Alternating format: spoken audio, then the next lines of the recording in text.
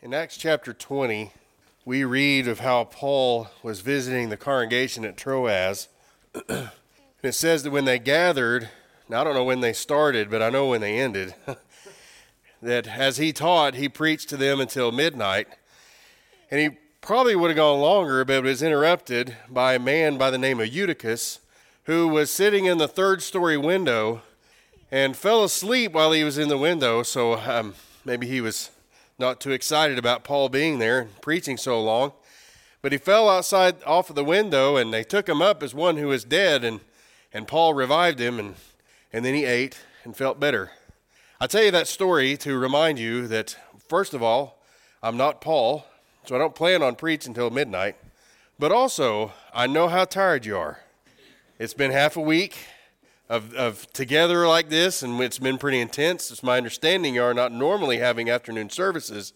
So after a big meal and then turn around and having services, I know how difficult it is not to fall asleep. I promise not to be Paul if you promise not to be Eutychus. This afternoon, I want to talk about the family of God one more time. We are family. But because we're family, we're really family. Arguments, difficulties, challenges, in every way, we are family. And so I want to talk about what to do when we have those times of opinions, of disagreements, and of arguments. In Colossians chapter 3, and verses 12 through 14, it tells us to bear with and to forgive one another. Let's read the passage together.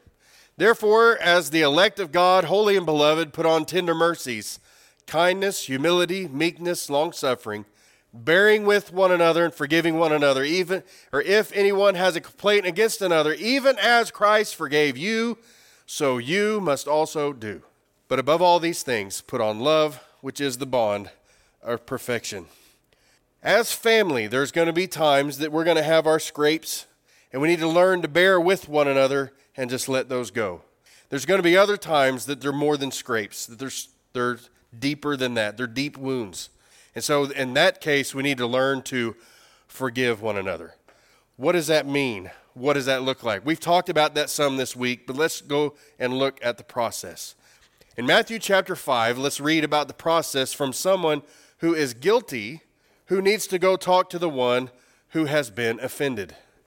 Matthew chapter 5 and verse 23 says, Therefore, if you bring your gift to the altar and there remember that your brother has something against you, leave your gift there before the altar and go your way. First be reconciled to your brother and then come and offer your gift.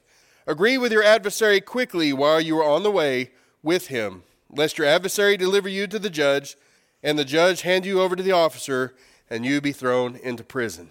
So that's what we need to do when we are someone we know that we have hurt someone, and we need to reach out to them. And he tells us exactly what to do, that no matter what's going on in life, no matter what pressures we might have from the church or otherwise, that we need to get with that person and we need to work it out. But what happens if you're the one who's been offended? What's the difference? Well, that's told to us in Matthew chapter 18. So let's look at Matthew 18, verses 15 through 20. There Jesus says, Moreover, if your brother sins against you, go and tell him his fault between you and him alone. If he hears you, you have gained your brother. But if he will not hear, take with you one or two more, that by the mouth of two or three witnesses every word may be established. And if he refuses to hear them, tell it to the church. But if he refuses even to hear the church, let him be to you like a heathen and a tax collector. Assuredly I say to you, whatever you bind on earth will be bound in heaven, and whatever you loose on earth will be loosed in heaven. Again, I say to you that if two of you agree on earth concerning anything that they ask, it will be done for them by my Father in heaven. For where two or three are gathered together in my name, I am there in the midst of them. Okay, so what do we learn from these? We see the process. Let's talk about some of the nuts and bolts of this process. First of all, it says, first be reconciled to your brother. Above all else, above sacrifice, above attending the assembly, above any church activity, above going to spend time with your family, above going to the movies. You can put whatever you want in that slot. First, be reconciled to your brother. The relationship is the priority. And that's what I want to see from this, is that our relationship with one another is the priority. 1 John 4 and verse 20, if someone says, I love God, and hates his brother, he is a liar, for he who does not love his brother, whom he has seen, how can he love God, whom he's not seen? We see each other face to face. And so how can we claim to love God, who we haven't seen, and we refuse to love one another, his offspring, his children? So that relationship is very important. Matter of fact, your relationship between you and God is dependent on your relationship with one another. 1 Peter chapter 4 and verse 8 says, and above all things, have fervent love for one another, for love will cover a multitude of sins. You want to know how you can get over the hurt that somebody's caused you? Love them. Let it cover the multitude of sins. All the multitude of sins that we've committed against God, he's forgiven. And so when we bear with one another, even when they don't need to seek forgiveness, we forgive them anyway. We bear with them. Look, we all have that crazy uncle, right? We all have that person that we go to the family reunion and we're like, oh, I hope he doesn't come. He's going to be there. We don't exclude him from it. We bear with him because he's family. That's what we do. And so that's what we're called to do, to let love cover that multitude of sins. However, sometimes that doesn't happen. And so we need to reconcile with our brother. And he tells us how to do that. First, go to that person alone. It doesn't matter if you're the one offended or you're the one guilty. It doesn't change that fact. You go and talk to him alone. The worst thing I can do when I have a problem with any one of you is to go to someone else besides you to deal with it. All that does is cause strife.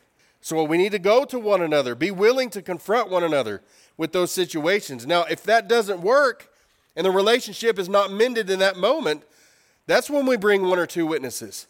And that one or two witnesses may help you realize that you may got it all wrong. You may have some problems with that person for no reason. Maybe they weren't really at fault. And so you need those witnesses to be there. But if that doesn't work, what do? That's when you tell it to the church. See, what Jesus wants us to do is to keep the problem as small as possible, to limit the exposure of the wrong that someone had done to the rest of the family. So we deal with that personally first as much as we possibly can. And if that doesn't work, but the whole goal in that was to reconcile with the brother. That's the whole goal. I looked up on Google what the two most popular names were, and I came up with these two names. That's why they're being used on the board. If it's your name, I apologize. But Jim and Mary have a problem, and they need to deal with that problem. You know how they deal with that problem? They focus on the issue. They do not focus on each other. When I start making character assassinations and attacks on someone and try to assign motives to them, that's when we're going to have issues. That's when we're going to have real problems. But when I focus on the problem at hand, on what is the actual issue, maybe we can get to the bottom of it and from that make a solution. Because I'm going in with a loving attitude that says, you know what? I want to be reconciled. When I go in to lay the hammer down, we're going to focus on the person and we're going to waylay that person. But if we focus on the issue, we can get to the bottom of it. And we can figure out a solution to that. So that's number one that we see in this process. But Matthew 5 also tells us to agree with your adversary quickly. We learn that when we go through this process, that you can gain your brother. So you lost your brother, now you can gain a brother. Luke 6 and verse 35 says, but love your enemies, do good and lend, hoping for nothing in return. And your reward will be great, and you will be sons of the Most High. For he is kind to the unthankful and evil. Therefore be merciful, just as your Father also is merciful. So as God has called us to forgive, as he forgives, he tells us here that we need to be merciful as he is merciful. Not to bring judgment, but to bring mercy. God's in the job of judgment. You are not. That's not your job. But notice Hebrews 8 and verse 12. If we're going to have mercy like he has mercy, Hebrews 8 and verse 12 says, for I will be merciful to their unrighteousness and their sins and their lawless deeds. I will remember no more. Now, God is powerful enough to be able to remove something from his mind that he would never remember, but that's not what this means. What this means is, I will not recall it. I will not hold it against you any longer. So when we forgive, when we agree with our adversary, and in that moment it's our brother, but when we agree with one another, and when we put the focus on the relationship and we gain our brother, we do that through forgiveness. How do I do that? I have an attitude, I have a spirit, I have a disposition of mercy that says, you know what? I'm going to let that go. And if I say I let that go, that's my promise to you that I won't recall it. I won't hold it against you, and I won't hold it in my mind. That doesn't mean you might not be reminded occasionally, but you have to remember, I made a promise. I made a promise that I'd be merciful, and I'd let that go. And I will not hold it against them any longer. That's how you forgive. Then he says in Matthew 18 that whatever you bind on earth will be bound in heaven, whatever you loose on earth will be loosed in heaven when two agree. And then he says, when two or three gather together in the midst of them, gather together, I am there in the midst of them. What does he mean by that? Now, I know how traditionally the Church of Christ has meant that, and they're wrong. It does not mean when I have vacation and we're there with all the family, and because we got two or three gathered together, that I can have communion. That's not what that verse means. What that verse is talking about is when two brethren have odds with one another, and they reconcile because they come to an agreement, or the church has to come to agreement about that person who is guilty, one way or the other. When two or three make that decision, it's bound. And what he's saying, when two or three gather together in my name, what he's saying is, I'm there in the middle of that agreement. I am a witness to the agreement. That's how serious the agreement is. Let's not take that verse out of context, but put it in its proper place, that when I am at odds with someone and I say I forgive them, he saw it all, which means I need to let it go. I need to hold up my end of the bargain to not ever recall that again. And when I'm reminded of it, to say, you know what? I forgave them. I hold them guiltless. That's what it means that he is with us when we are gathered in that moment. We are family, warts and all. Be willing to overlook the small things and properly deal with the big things. The family of God is the closest thing we have to heaven on earth. Don't lose it. Treasure it. How sweet, how heavenly is the sight. That's the song we're about to sing. And I hope to leave that song with you as an encouragement. And if you need us, let us know by coming forward while we stand and while we sing that song.